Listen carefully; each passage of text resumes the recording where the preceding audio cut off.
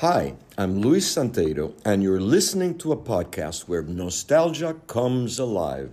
It's Jake's Happy Nostalgia Show, so roll it. Welcome to Jake's Happy Nostalgia Show, the podcast where nostalgia comes alive. Since July of 2021, Jake and his friends have interviewed professionals in the worlds of acting, directing, writing, puppeteering, and many more. Who will they be chatting with in this week's interview? Find out in this Jake's Happy Nostalgia Show episode.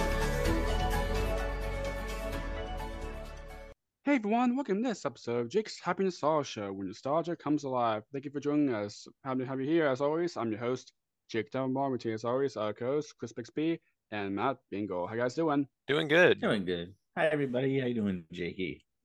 I'm doing great. Thank you for asking, Matt. Matt, what do we have for today?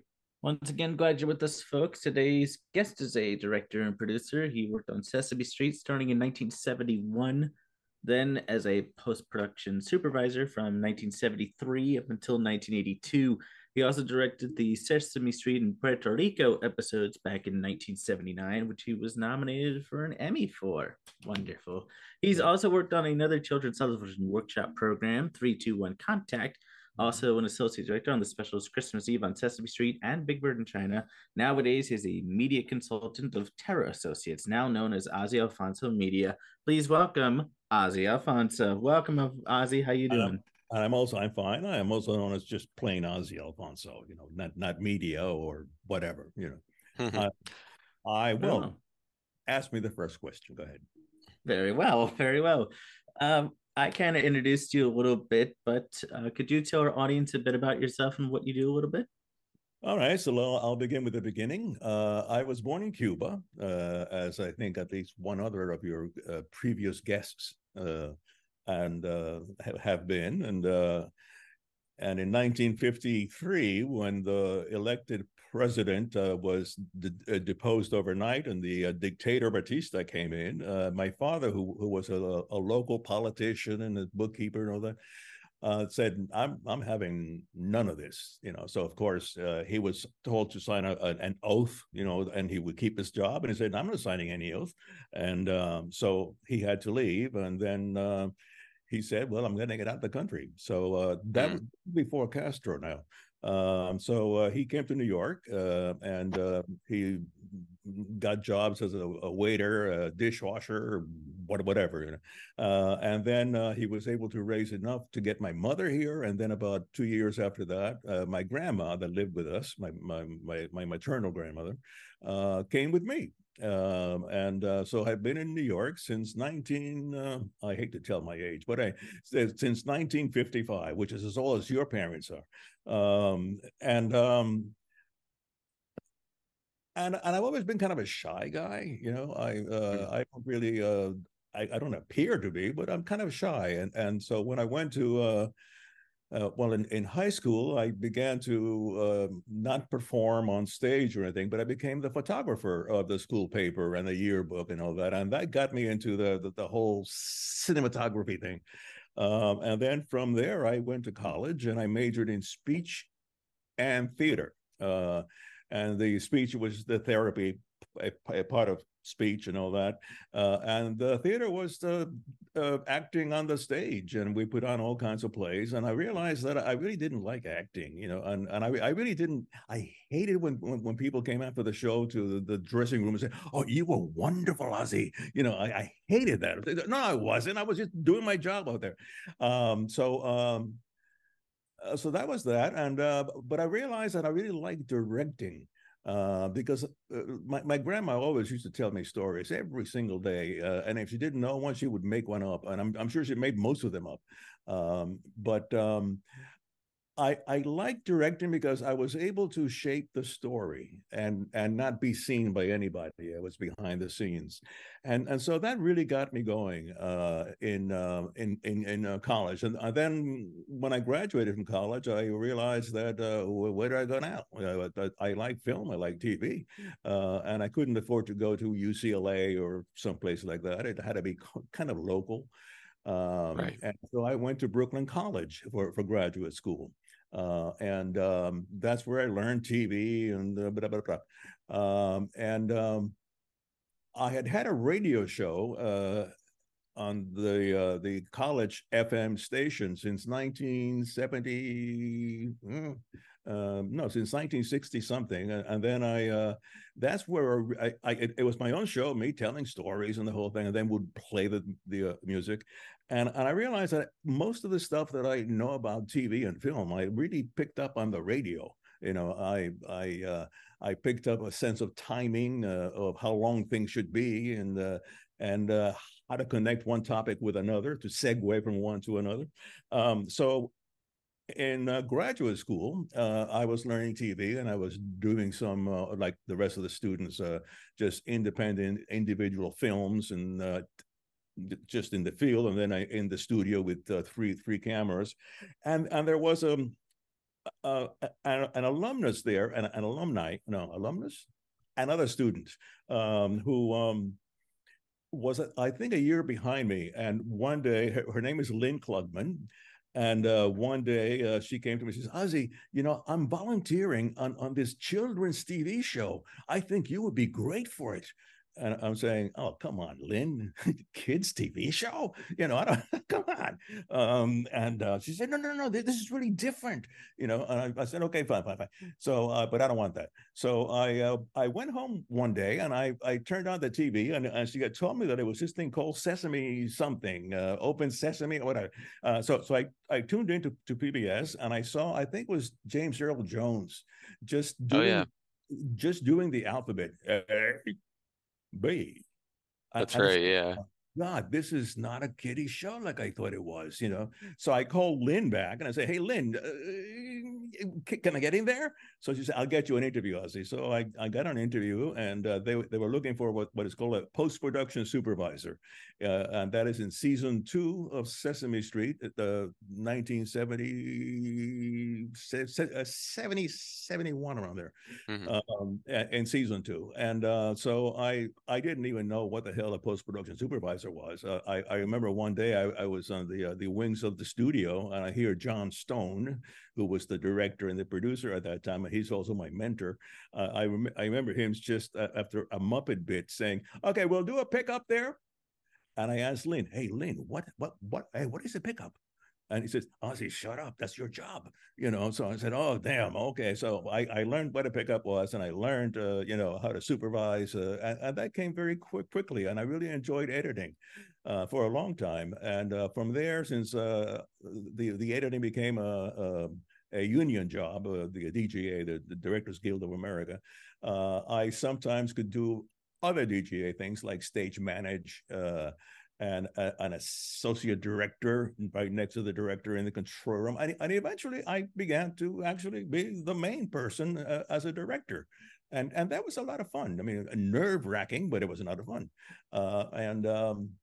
So I did that for a while, and then I remember John Stone one day came to me and said, "Hey, Ozzie, we're doing," and this is after we have done Christmas on Sesame Street, and I think Big Bird in China was before this also. So we got along very, very well, although he got along well with everybody.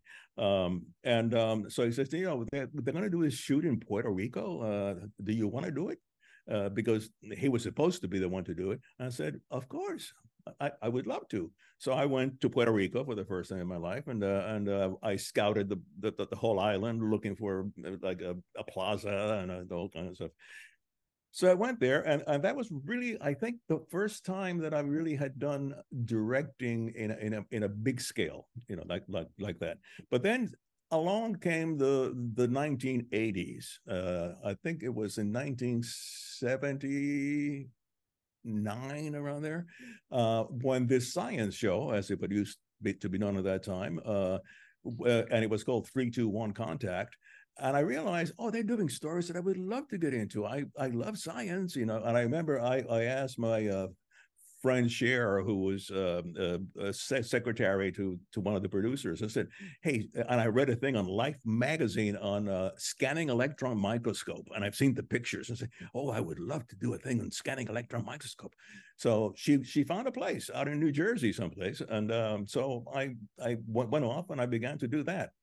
And then executive producer for the first year ended. For the first year, I just did just a few shoots here and there.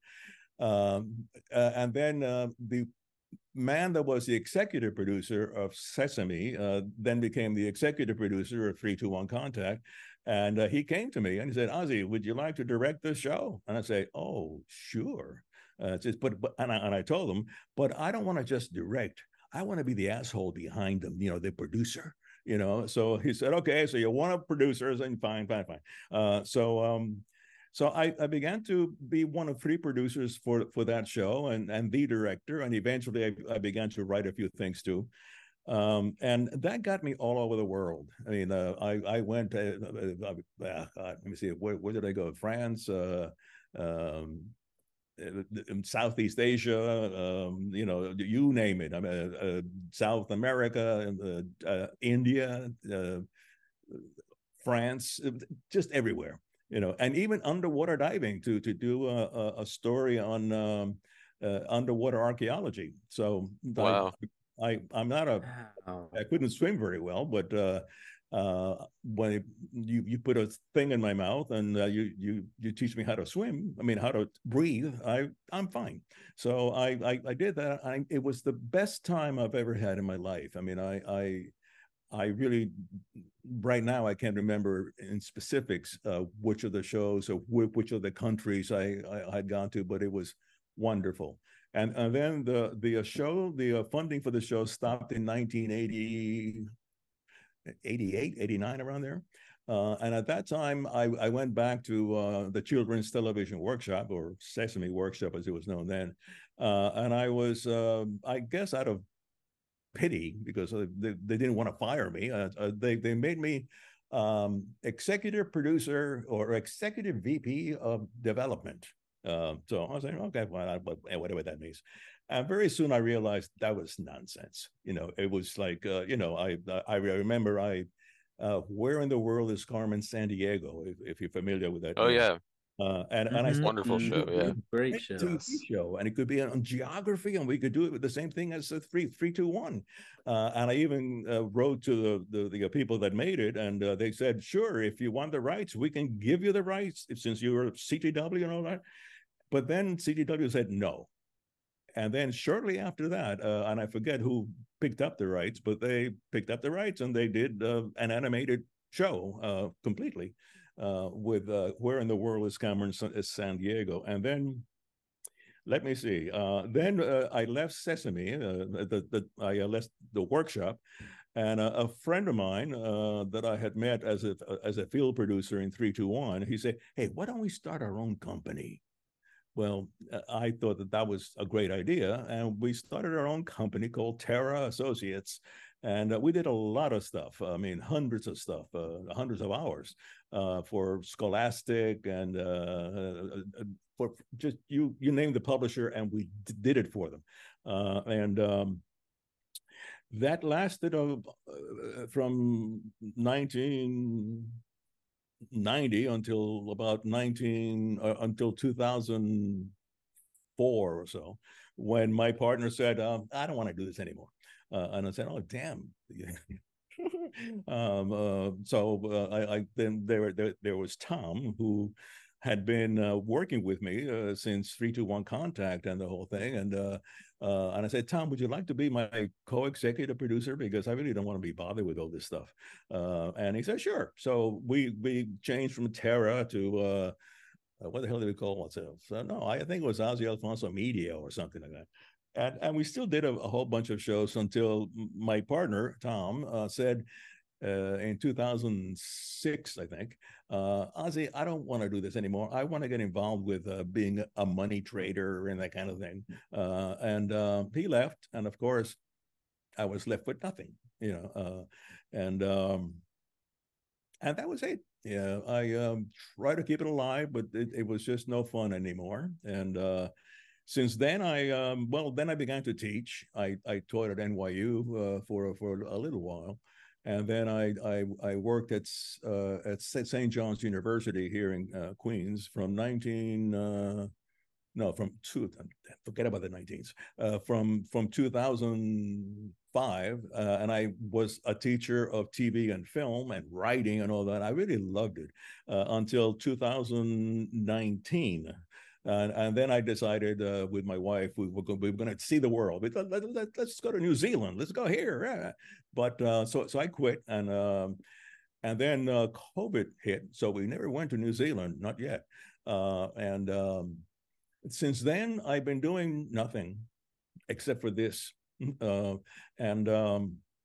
else can I tell you? It's just right now I've been involved with an experimental project that people from the workshop put together, and I'm one of 5 people, or 5 or 6 people from the workshop that are involved in the development of this, and it's a intergenerational communication, and we call it 3G, from senior to teen to preschooler, and that is someone like us would, based on a Sesame Street segment, which we have seen, and we know exactly what we want to talk about based on the segment.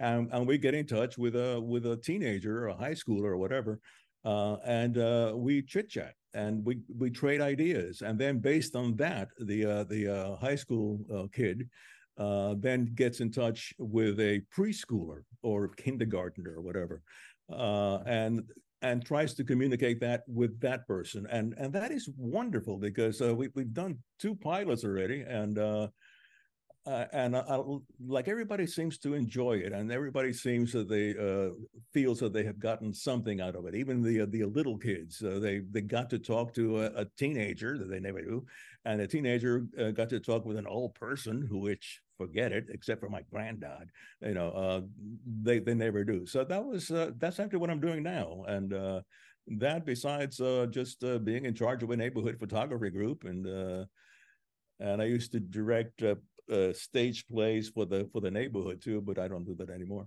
So that's it. And right now I'm just talking to three guys here that I don't know anything about. So in terms of Sesame Street, even though it was still kind of new and fresh, were you familiar with the show at all, or with the whole Muppet kind of concept? I really wasn't at all. I mean, it like I said before, it wasn't until Lynn told me about this show, this kids show, and to me a kids show at that time was Howdy Doody or Romper Room or something like that, which I didn't. Right. So until I watched that first show and I saw what it was like, I said, "Oh my God!" And I really didn't know anything about the Muppets or anything. I just got in there blind, so to speak. Definitely. Interesting. So I'm curious, do you remember your very first directing job for Sesame? Oh God, it was just a daily thing, just I don't remember the first thing that I directed. I mean, it was in the studio. And I also did some of the shooting for the opening, which we were re-editing over and over again from the original montage of shots. So I did a few of that, and I remember went out to California to scout a location so we can shoot the opening in part out there.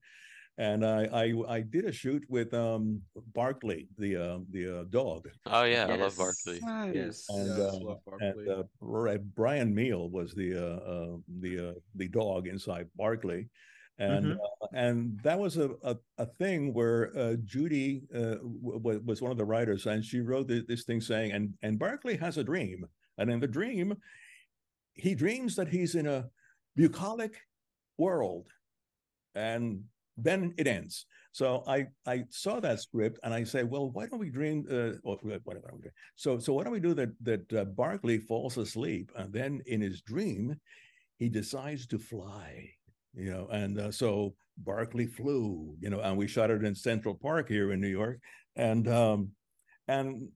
that, I mean, I like Brian afterwards, Ozzie, you know what it's like to jump around, like you having me jump around in the park, with all the clothes and things, so that was that, and I I like that. I think a lot of people liked it, and then after that, we went to Hawaii and with Buffy Saint Marie.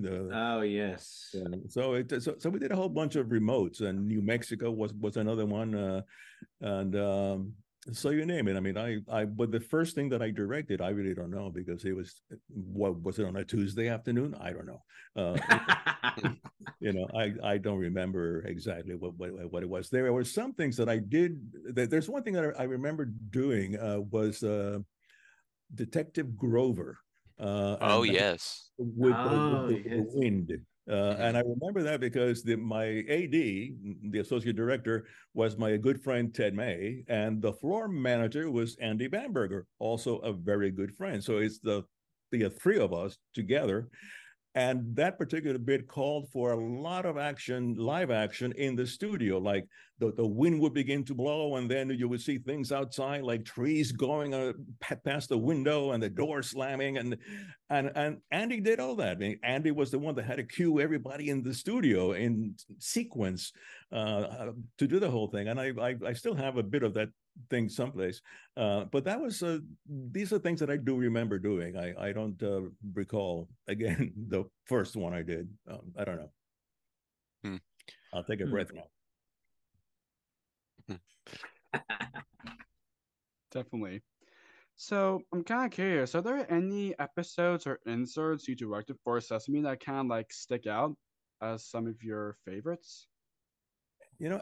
Again, that's hard to tell because there were so many things because in the show it's broken up into segments, and in those days the Friday was the Muppet Day, and we wouldn't be on the street at all. We would be over by the Limbo set, and with the wall there for the Muppets to appear behind,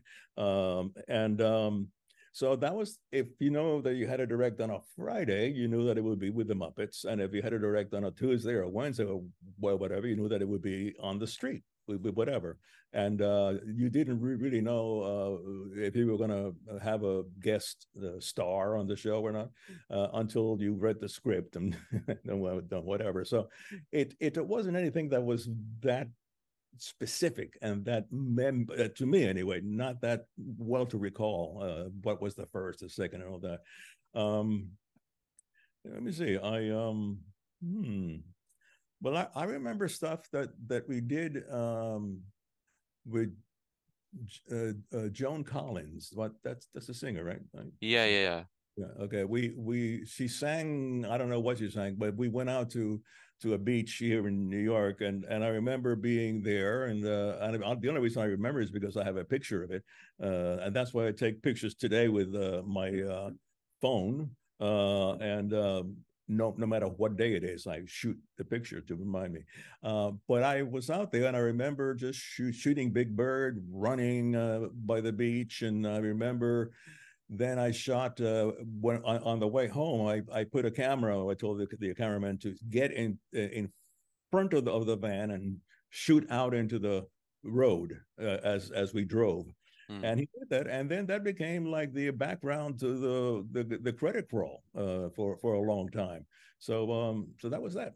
Yeah, what can I tell you? Oh yeah, Nice. yeah. That was for a couple of years, I think. Yeah. Trying to remember, it was 78, I think, 78 to 80, I think. Because I know the Barkley one was used for a long time too. Barkley and the Kids. Yeah, that was used for Barkley a while. Brian, I know, is an author now. He's written a whole bunch of books. He's a writer now. Yeah, and he's written a whole bunch of stuff for children's TV as well. Well, okay. Yeah, and I keep in touch with him, just online, that kind of thing. And, nice. So. Nice. That's cool. So we had mentioned earlier Sesame Street in Puerto Rico. What was it like directing that and being, how do I say, remote with Sesame Street? Because we had mentioned Hawaii and New Mexico. Like this is even more rare now than it was back then for Sesame. Well, with Puerto Rico, I remember I knew what the script was, and I knew what it needed, what kind of locations it needed, and one was a plaza, and another one was it had to have a church or something inside with steps. So I remember I went down there to scout it because I'd never been there. And I rented a helicopter, and it took me all over the island. And I kept saying to the pilot, "Just take me to a town with a plaza." And he said, "Well, every town has a plaza." So, well, take me to one that you like. So he took me to a town all the way on the west end uh, of the island, San German, and he said, "Okay, there's a plaza, and there's a church with steps and the whole thing, and there's the greenery and blah blah blah blah." And then there it wasn't too far from the water, so I could also shoot the stuff there. So I decided that that's where we would be shooting the entire thing. There was no need to go anywhere else. So, and also the relatives of a person that I was good friends with at that time lived in that town, and they had a house. So plus I had a house to shoot in, and a backyard and the whole thing. So that's what I remember about that, and I remember like one of the early shots is actually the beginning of the show, more or less. It's Sonia and Olivia in the bus, and they're looking at the island, because they're from New York, so they've never been to this tropical island before. And I remember that, and I remember just shooting stuff of the bus external. That was like the beginning of it, and then we went to San German, and that's where we began to shoot in the backyard because it turned out that it was Maria's birthday. I remember that was in the backyard. And then and we began to shoot inside the house just briefly, which was a house on a stilts almost, because it was on the edge of a hill, and the house was here with things. And we were inside the house. And I remember at one point, Big Bird ducked his head and he got into the door inside the house. And believe it or not, the floor to that house buckled. I was saying, "Oh my God, I don't believe this." But the people were really nice. They said, "Well, that's okay." I said, "Has this happened before?" He says, "No. It's fine." So I said, "Fine, okay, fine." So that's what I remember about that. It was a lot of fun. But again, it's like, for me anyway, directing is fun. Is just telling the story the way I see it, and it's always been like that, and I'm happy for that, and I miss it too, which I also miss teaching with the students, because as I told you before, I taught in college for a long time, from 2008, I think, until 2019, and I miss the students tremendously.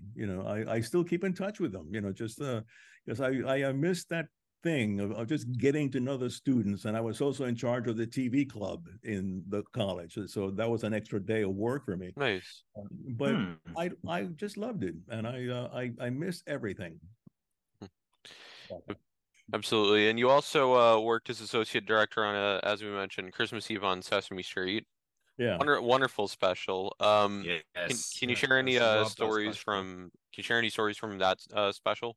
Yeah, well, I there's a letter afterwards that John Stone, who directed it, wrote to me, which is unusual. Well, this is in the days before email and that kind of thing. But I think the letter, which I can't find anywhere, but John said, "Ozzie, I love what you did with that dance on the ice with the little girl and Big Bird, because that never worked out. The whole dance just didn't work with all the turns and jumps and things.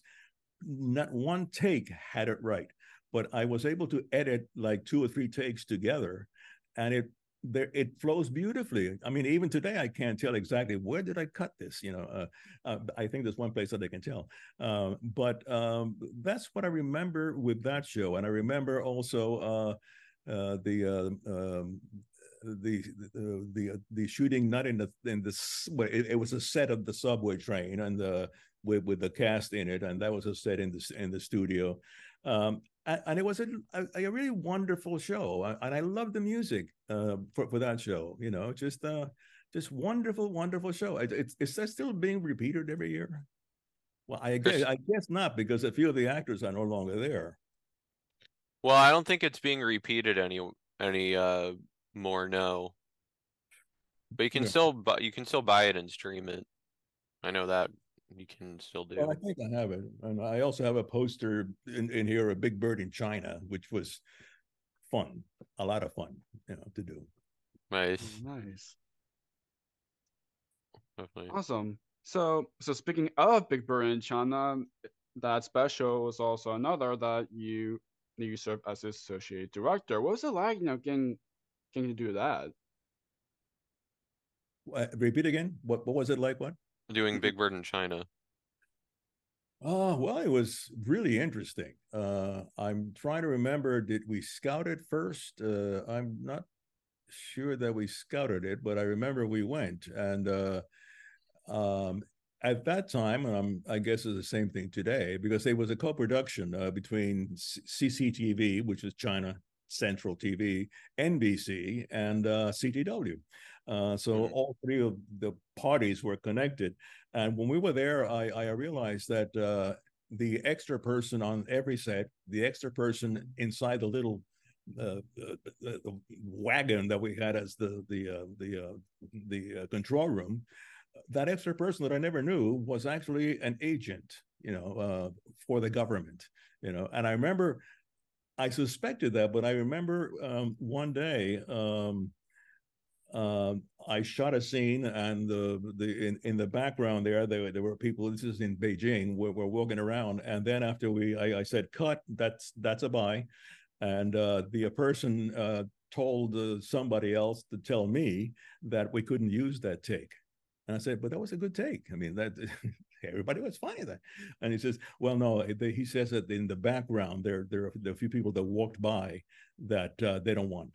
So I said, oh, my God, and it's not like I even knew who the hell they were. We didn't pick the extras for the background. It just happened to be there. So I remember that, and I remember the Great Wall of China with Big Bird and the whole thing. And I wish I could remember more details about that, but I do. And I remember the Karst Mountains, and I forget what part of China that was in, where Big Bird was actually in a boat, in a little boat. And Barkley was in the background in the boat also, with a little four-year-old girl that was the co-star of the whole show. And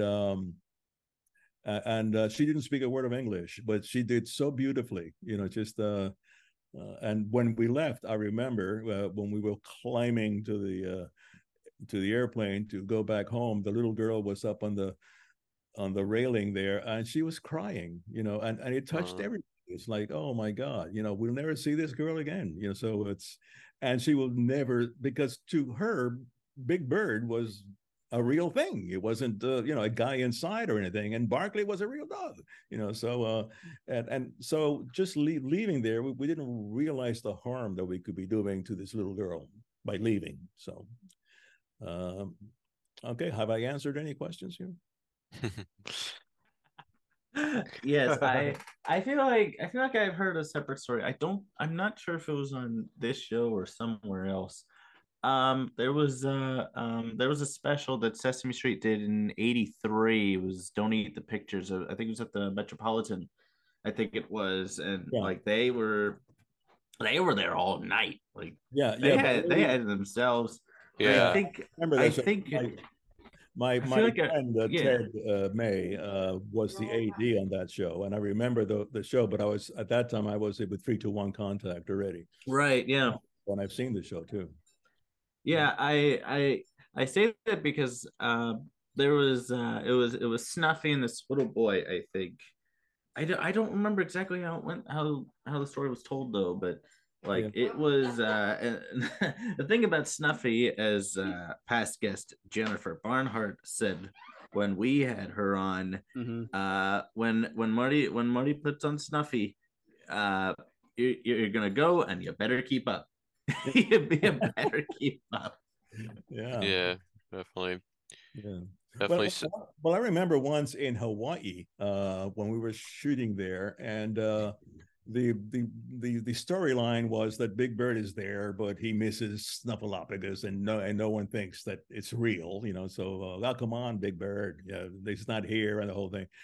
So I had to shoot a few of the scenes without the rest of the cast, with the Snuffy just walking around. I had to find a cave, because at some point he walks right through a cave, and I found that, and we shot that.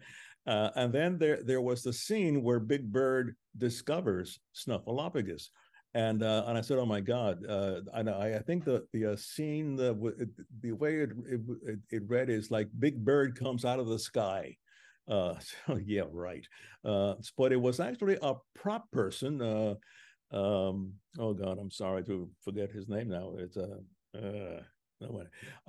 who went to an Air Force base in Hawaii and was able to get a helicopter from the Air Force, and was able to get the stuff to hang big Snuffleupagus from. So, and I remember that one scene, we'd never seen it before, but Big Bird is on a field, and then all of a sudden he looks up, and we see for the first time the helicopter coming in, and Snuffleupagus just hanging down, and that really amazed all of us, even while we were shooting. It was saying, "Oh my God," So, and it worked. I mean, at some point we had to fill up the Snuffleupagus, so we had to cut the scene there with people, and the rest of the show went on from there. So Definitely. So, who are some of your favorite Muppets or human characters to direct on the show? Well, I mean, the one I know the best is Frank Oz. He did Grover, and which is my favorite. And I'm sorry that Kermit is no longer with the show. It's just I miss Kermit. He was a great frog. But Frank and I, we got together outside of the CDW to develop a little company to do shows and all that kind of stuff. But that never went through at all. But it was Frank, and but in a way, there's no favorites. I mean, I think you've heard this before, that the whole group, not just the Muppeteers, but everybody backstage and behind the cameras and in the office, we were all friends. It really was a family, that you got together with. I remember the studio was on 81st Street and Broadway at that time. Now it's in Queens and Astoria. But we would go at lunchtime with John and Dulcie, who was the producer, not the executive producer, to this bar just down the street, and we would sit there and have a laugh and drink, and and then we would go back, and so it was just a lot of fun. It was just when I say it's a family, I do mean that, because we would get together after school, so to speak. We would get together for parties and things, and it wasn't like a job that you would expect to be that, to bring the cast and crew together as much as this show did. And I miss it a lot. I mean, I do miss the old show a lot. I mean, it's not the same anymore, but censor that out. I need to. Okay, so Yeah, that's it. So now, can you share any celebrity stories from your time working on Sesame? Well, yes. I mean, Pete Seeger. Remember Pete Seeger? Mm-hmm.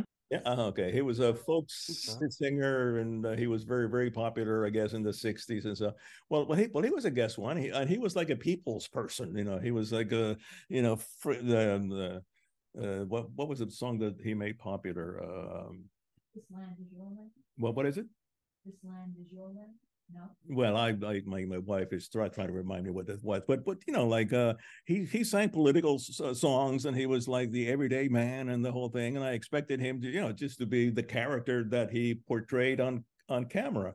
But then as he was leaving that particular day that he was in the show, I happened to go over to the exit, and I saw that he climbed into a little Volkswagen Beetle, and that it wasn't even new, and I said, "Oh my God, he's real."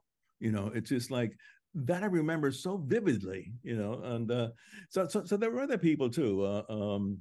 Alina Horn, who I thought was wonderful. She was in the show once, I guess, and she lived not far from the studio, so she didn't take anything home. But I do remember some of the stars that were on the show, and I won't go into who they were, but they had a limousine waiting outside with a chauffeur. And that's why when Pete left, driving his own Beetle, that was like an awakening and realizing that a lot of people are who they claim to be, and that was great. Interesting how we use a Volkswagen Beetle. I just find that so fascinating. Like, you're a celebrity. It's a Volkswagen Beetle. Wow, that's and not a new one at that time. It was looked like already, scratched up and a little old, from here to there. Yeah. Yeah. Yeah, pretty much. On the subject of celebrities, you also got to direct the celebrity segments for the Israeli co-production, Sesame Street co-production, Shalom Sesame. Yeah. Oh, wow. Oh, okay. Now you're going to ask me who they were. No. No. One was a comedian. Two were a comedian, and the other was the comedian that died. The woman.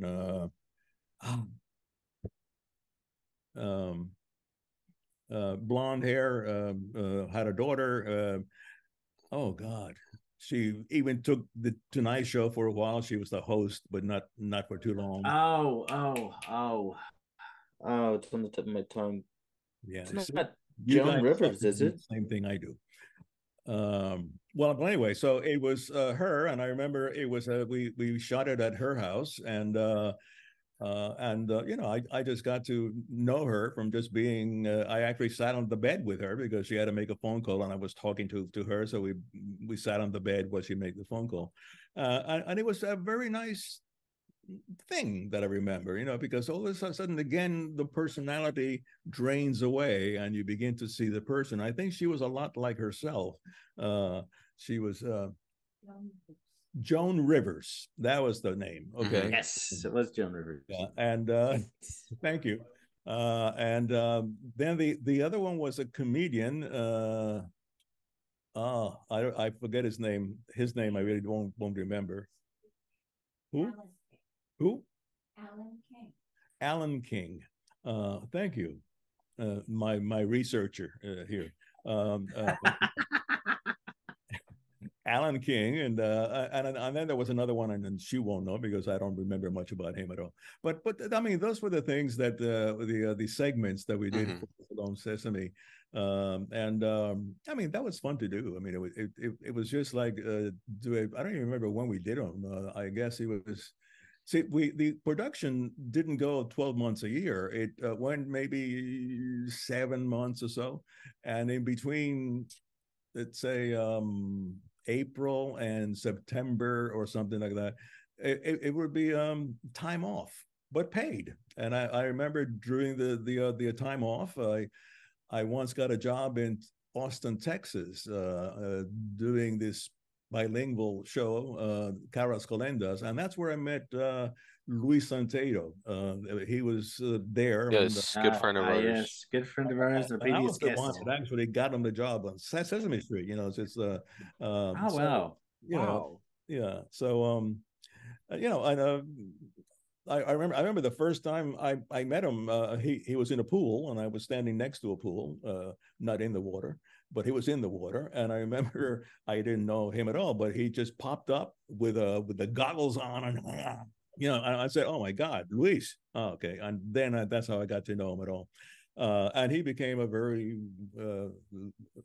successful, and I until very recently.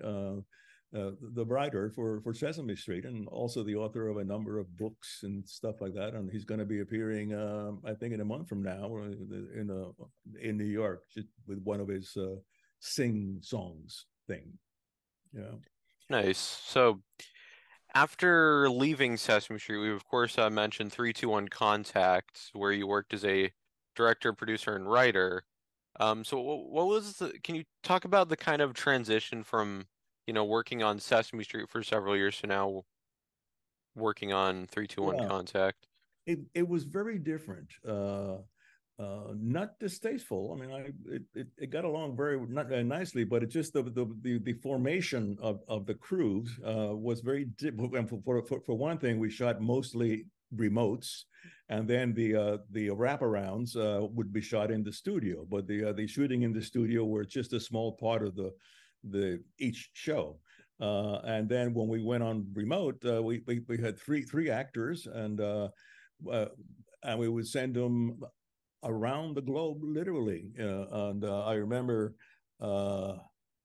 one of the actors was sent to Antarctica, and they asked me to go. I say, I don't want to go to the South Pole. Really, it's a thing that you will talk about years from now, but I don't want to go. But one of the field producers did go, and I remember with the actress in the snow, and the actress had a whole bunch of penguins behind her, and she began to talk about penguins, and in the middle of her monologue, the penguins begin to go.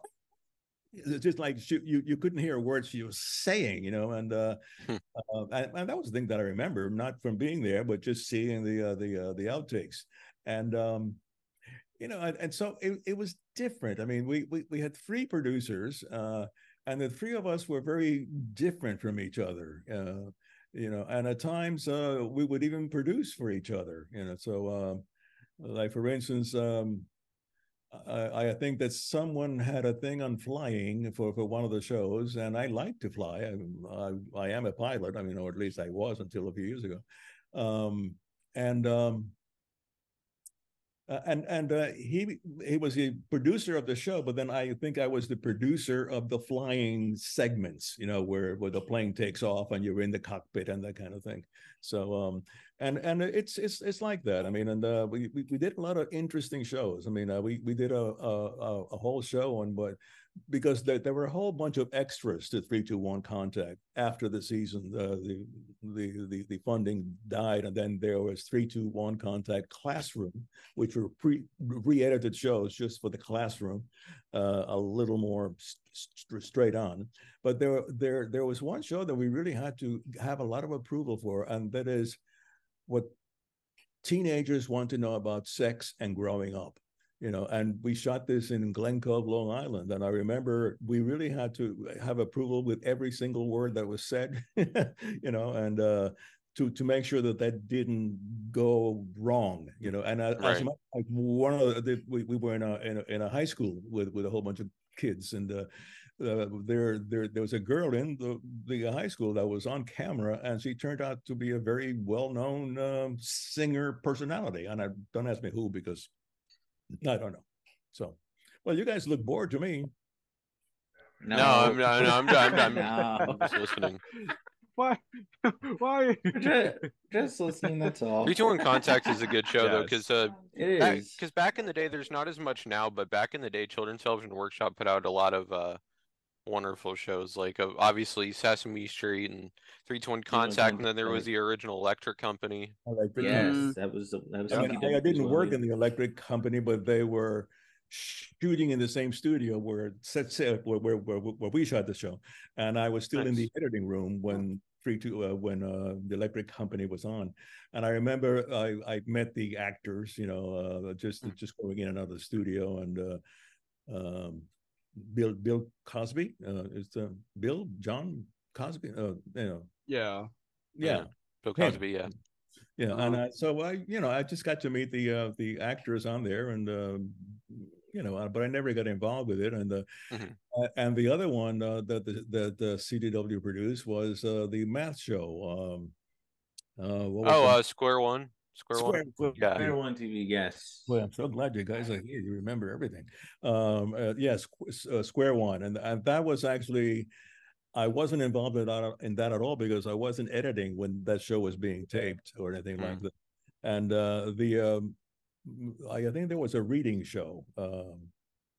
And What About Naomi? It was a reading show, and I forget what the name of it was. But it ended with a little voiceover, so and so and so and so, and then it always ended with, and what about Naomi? And so that's what I remember of that show. the reading show. I wish I could remember it. That's not the electric company, although that had to do with grammar and stuff like that. Well, anyway, I'm sorry that I don't remember. No, that's fine. That's fine. Because like you said, No worries. this kind of thing was stuff that happened like years and years ago. So, Yeah. sometimes it all just kind of blurs together. Yeah, because it seems like very, very timeless to you, and it is timeless in general to someone like me. But I don't recall these specific things, Right. It was all You just like, kind of recall like being there, Being there, pretty yeah. much. Yeah, right. makes sense. So, Yeah, definitely. That makes sense at all. Yes. So now I'm kind of curious. Do you have any favorite 321 Contact episodes? are you talking about me? Yeah. Yeah. Oh, 321 Contact episodes. Well, I mean that one that was a special, what kids want to know about sex and growing up, was one of them, and there was another one that we did about garbage, and since people would pick these topics, that the garbage show, and we went to a recycling plant in Maine or something like that, and we actually went through all the rubble of garbage in there with our actor being the one. And I remember an interview with oh God, what's his name? The Watson, the co-person that did the DNA thing. Yes. And we had this actress from the show there, and I would kind of guide the chit chat between her and him, and I remember at one point. And we stopped and we took a break, and I remember her going over to Watson and saying, "Well, of course you don't believe that, right? Because we believe in God." Jesus, I'm saying, she's saying to this very well-known scientist in the world, the man who kind of co-discovered DNA, she thinks that he was just BSing us with Hall, because I didn't know this until the time, but she was a very religious person. I couldn't have guessed that, and that was very embarrassing, really. And I remember that because of the embarrassment that I had after that. Yeah. Yeah. Huh? Who? Oh yeah, well, we did a thing on AIDS, and well, yeah. now you're going to remind me what that thing was on AIDS. Well, because we did a thing on AIDS also, with my own group after all of that, with Terra Associates, where we had two basketball guys just going back and forth, and we got into the whole topic of AIDS, and this was in the 80s when it was becoming like a very well-known thing, and until then no one knew what the hell that was, so right. I remember that one more or less. I don't remember the 321 Contact episode on AIDS, but oh yes. Oh God, how can I? It's this kid, Ryan something or other, and he was a teenager, like 14, 15 years old, and he caught AIDS, and he wasn't sexual or anything. He wasn't gay even or anything, but he was ostracized from the school that he went to because he had AIDS, so he couldn't go to that school. And then his mother had a very hard time educating him, so they finally had to move to another town. This is in the Midwest someplace, and they moved to another town, and the same thing happened there. They wouldn't allow this kid into the school, and it was awful. And I think he caught it from blood transfusion or something like that. And finally, he went on a crusade. I think his last name was Ryan something or other. And he would begin to talk, and the show that I remember, we had him in a high school class here in New York, talking to the kids there who were not much younger than he was, about AIDS and what the problem was and what to prevent and that kind of thing, and that was Ryan White. Mhm. Ryan White, that was his name, and I don't know if he died, but I think he might have died not long after that from AIDS. I'm sorry to say, but that was a show. I mean, that was again, these were things that were very good, but very touchy. You know, just if I remember, it's because of the sentiment and the emotion involved with the whole thing, and that's what 3-2-1 did. You know, it just no matter what you were doing, you know, that's it would be very, very hard. You know, like the Ryan White story, which I think was the name of the show. So similarly with Sesame Street, who are some of your favorite celebrities to work on with 3-2-1 Contact? The celebrities with 3-2-1? Mm-hmm. Mm-hmm. Oh my God. What is the celebrities with 3-2-1? Sorry. Well, I mean, I have to think of who the celebrities were because we did a space week and I went down. Wow, nice. To the Houston Space Center, and there I met Sally Ride, and Yes. and a whole bunch of other astronauts, people who had been up there, and the kids were asking questions. What is weightlessness like? And then the astronaut would demonstrate, and then we got one of the actors in the show to go on the plane that goes up and down to Vomit comet. the comet. The vomit comet, that's what it was known as, and it was just a jet plane that would go up and then it would make a sharp turn, and for about 30 seconds it were completely weightless up there. And I remember we sent our actor. They wouldn't allow the entire crew up there. It was just our actor and the camera person, and she was going to show what a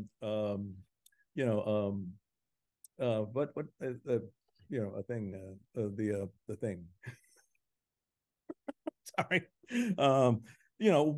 What it would feel like, what you couldn't do, like a yo-yo for instance. You could do the yo-yo online, but up there she couldn't even throw the yo-yo down. It would go all over the place, and so we shot all that, and that was just very, very interesting. So the entire, I guess, week that we were there, meeting all the astronauts and actually going through a lot of the exercises that they have to go through for weightlessness and the whole thing. It was very interesting, and I remember our actress actually had to put on a spacesuit, and we even have a picture of that with her with a spacesuit on and the whole thing. So it was just a lot of interesting stuff from that show. I mean, and I remember we went to France and we did a whole thing on communication, which is part of the week on communication, I think it was, and we went to see the. I think it's the Graph windmill telegraph. And that was something that they used in France in the 19th century, where one windmill would communicate with another one just far away enough to be seen from the first one. And what they would do is they would drop, sorry, like the wings of the thing, and that is how they were communicating. Is almost like through code, and so the news could go all the way. I guess is from Germany to Paris in a matter of less than an hour. And that was one that I remember doing because it was so bizarre. And I remember actually being in a place where the windmills were communicating with one another. And another one, is that same week that same week, on communications, we went to the Pyrenees Mountains, the Pyrenees Mountains, where the people would communicate by whistling. And from one to another, it's like birds, and we even went to a place, I don't know what town it was in, but to test whether the whistle that one person did was understood by another, and that was in in a studio of sorts. And yes, the other person understood, and they weren't just simple things that they were like, the rain is coming, or I'm very tired, I'm going home, and that's all in a whistle of sorts. I cannot whistle away, but that kind of thing, and that was really interesting. I mean, like I'm sure that right now you're interested in all these topics, and that was what 321 was. It was just Yeah, because it covered a lot of like different topics, and I think that's what yeah. made it such a cool and kind of Yeah, special show in that way. Yeah. yeah. Are you familiar with the show? A little bit, yeah. Mm-hmm. I've seen clips of it, and it was before my time, but I remember Mm-hmm. seeing online that it aired on Noggin at one point. Like they would rerun the show on Noggin. Right, right. Okay, Mm-hmm. I remember that. All right. Yeah. Okay, so I'm sorry that I don't have long, lengthy monologues to give you. We're No, struggling here it's with. That's okay. And you no, it's mentioned okay. traveling to different countries through that show. Can you share any memories from kind of doing that? Well, we went to what is the country in Southeast Africa, Southeast Asia where we went? Well, let's say New Guinea. No, it wasn't New Guinea. It was the island right next to New Guinea, and we went there to an orangutan halfway house, and these were orangutans who had been in zoos and stuff, and they would be brought there to be put back into the jungle. And I remember we shot the orangutans, who turned out to be the most lovely humans I've ever met. And I remember one, a female or a big female orangutan who didn't have an arm. She didn't have. She only had one arm. And at one point, she began to grab me and pull me into the bushes. And I thought she wanted to play with me. And then our sound man said, Ozzie, she doesn't want to play with you. She wants to do something else. So they, as punishment, they put her into the jail, the jail. And at one point, I went over to her, and she extended her hand through the railing, and actually shook my hand. And it was like, oh my God, just like, that's why I really trust animals. I mean, animals, day by day, you begin to realize that they have a lot more cognitive than you think they do, and it isn't just to eat. Like elephants are fantastic. And I met a few elephants too. But I even have a picture of the handshake from the orangutan, because it was eye contact. She was looking into my eyes with her hand extended, and she had kind of a sad face on her. So I'll send you that picture, because I do have that. Nice. Okay. Very, very fascinating.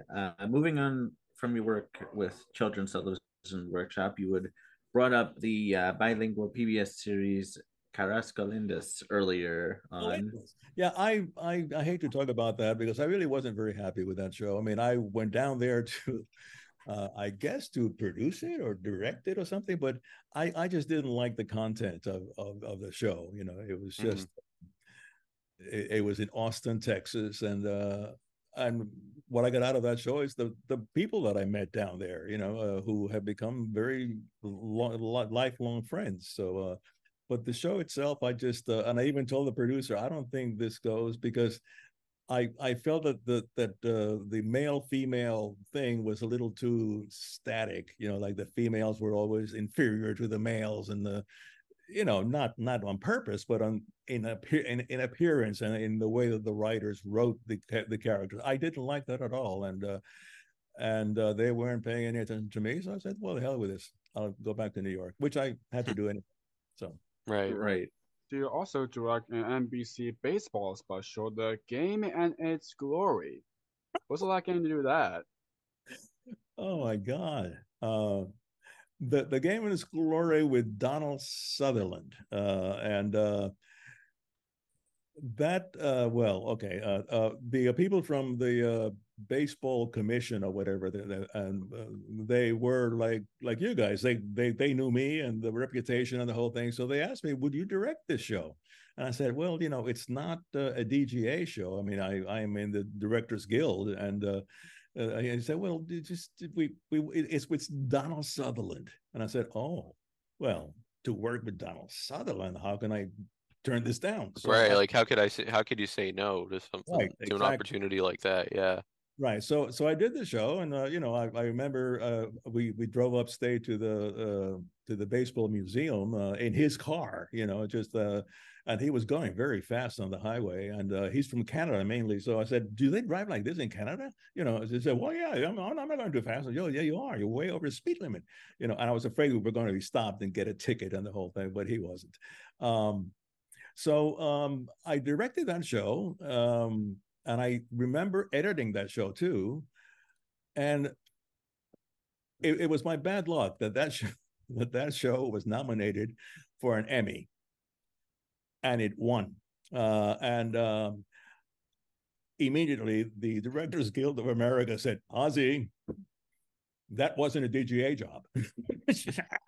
And I had wished that it would stay as a background show that no one cared about. And it won not for the directing, it won for the best sports special. And so that was my bad luck, and however you want to look at it, so. Yeah. So you also produced, wrote, and directed a series of shorts for Nickelodeon. Can you kind of talk a bit about your work with them?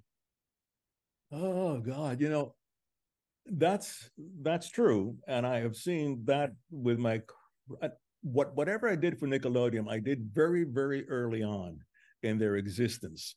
My friend was in charge of the Nickelodeon when it was still out of New York. It was Pinwheel? Or are you talking about like the original Nickelodeon and a Pinwheel? Yeah, it was premiering not in New York or on the, well, I think it was on the web, but it was in Ohio.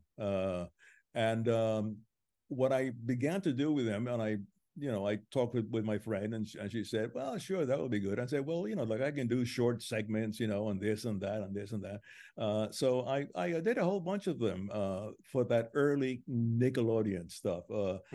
I really can't tell you what they were, but I remember doing them. And I remember one was with the kids on top of a car, and it was about, I don't know, danger or something like that. And another one was the son of a friend of mine who was a little kid. He was like maybe 4 or so, but I could get into the house, and he was playing piano. I don't know what the topic was, but like there was a whole bunch of those things. And then after all that, then Nickelodeon went worldwide, and so at first on cable, but now it's online. So yeah, your hair looks good, Jake.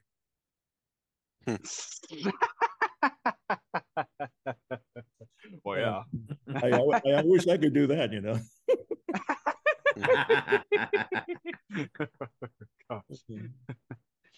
Now, since 1991, you've had your own video production consulting company, as you mentioned, Terra Associates earlier, now called Ozzie Alfonso, or Media, or just Ozzie Alfonso now, as you mentioned earlier. Could you share how that was created and the work the company does? Well, with Terra, we did a lot of stuff for Scholastic, the publisher, and we did a lot of stuff for them. They had a series called Read 180, which was for in-school use, and that had a lot of stuff in it. And at that point, I also had field producers that would go out. I was the executive, and so we did a lot of stuff for them. And I hate to go into the other publishers, but we did stuff for a whole bunch of publishers. Oh, we did one for I forget what the show was. Well, I mean, what the company was, but it was something that had to be produced in American English and in British English, and that was hard. We had the guy from England when we began to cast, and he would say, "Is this a good accent for England?" He says, "Yeah, that's good. She's English. Oh, good." So at the end, he said, how did you find all these English-speaking people from the British English? And I said, well, we put out a cast call, and that's what you got. So we got the British-speaking English and the American-speaking English. And I only found out after the cast that a lot of the people who were approved by this guy from England to be speaking their language with their accent were actually from here. And one was from Texas, and she said, "Oh, it's a good thing you didn't tell me that before, because I really would have been lying." So it was just that kind of thing. Yeah. So what else is on my resume there? You brought up like, oh, did I work on that? We can have that same thing with previous guests. Like sometimes it'll be like IMDb, for example. That's a hit or miss. Yeah. It'll be like, you worked on this. No, I didn't. No. Well, like the first season of 3-2-1 Contact, I was still at Sesame Street. Yeah, at that time I was still, and during the hiatus, I went to their executive producer and I said, look, I can do stuff. I can do some remotes for you, and she said, okay, let's let you produce a few things that we have in mind, and I'll put you with this cinematographer. And what month were you born in? And I told her what month, and she says, oh, great, he's the same. He's a Leo with you. That's great. I'm saying this is the executive producer of a science show putting astrology as a way of hiring people. So as it turned out, it was a good match. Yeah. So as we're kind of getting close to our wrapping up, are there any words you'd like to say to those who have supported you and followed your career? Well, thank you. I appreciate it. I mean, I don't know other than you guys of anyone who has followed my career. Well, thank you guys too. Just it feels good to be interviewed by 3 people who are experts on what I've done with my life. And I wish I could have done more now that you're talking to me. So okay. Our pleasure. Yes. It's our pleasure indeed. People would like to connect with you. Where can people find you? Well, I am on Facebook. That's one place under the name Ozzie Alfonso. I am also on Instagram and LinkedIn. I'm in all those areas there. Nice. And links to those will be in the description down below for people to connect. So this very last question that Jake's about to ask is a question we ask to all of our guests at the end of each interview. Go ahead, Jake. Thank you, Chris. So, of course, this podcast is called Jake's Happy Nostalgia Show. Hey, look at that. Post-production. When you think of nostalgia, what do you think of? Or in your own words, how would you define the word nostalgia? Well, the last hour has been about nostalgia for me, because we've been talking about things that I have done, that I have loved doing, and that brings feelings in here, is remembering things that have happened that no longer exist, and you wish you could go back in time, and but that's not possible. So to me, is thinking of what has been that you enjoy. So absolutely great word to end on. Exactly. Thank you. Yeah. Thank you very much. Yep. Well, Ozzie, thank you so much for taking the Thank you very time to much. do an interview on our podcast. This is a blast. Yes, and thank you very much, for what you've done over the years with Sesame and everything. What you've done, it just means a lot, and and what you've done be a part of our lives, and a lot of other Sesame fans as well. Keep up with the great work of what you're doing, and cannot wait what's next for you in store. Okay. Yes. Keep in touch. I'll let you know when this goes up, Ozzie. Will do. Okay. Thank you. All right. Thank Bye, you. Ozzie. Pleasure. Bye. Take care, Ozzie. All right. See Okay. ya. I am leaving. Bye. Yeah, so that was a fun chat, everyone. It's goodbye from us as well. We absolutely enjoyed our time with Ozzie Alfonso. Keep on the lookout for more wonderful interviews as always, and take us home. What do we say, Jake? Keep nostalgia alive. Take care, everyone. See you next time. Take care. Bye. Goodbye. Bye. Bye. Thank you for tuning in to another wonderful Jake's Happy Nostalgia Show interview. Be sure to follow Jake and the crew on social media and stream the show wherever you find your favorite podcasts. And as always, remember to keep nostalgia alive. Bye-bye.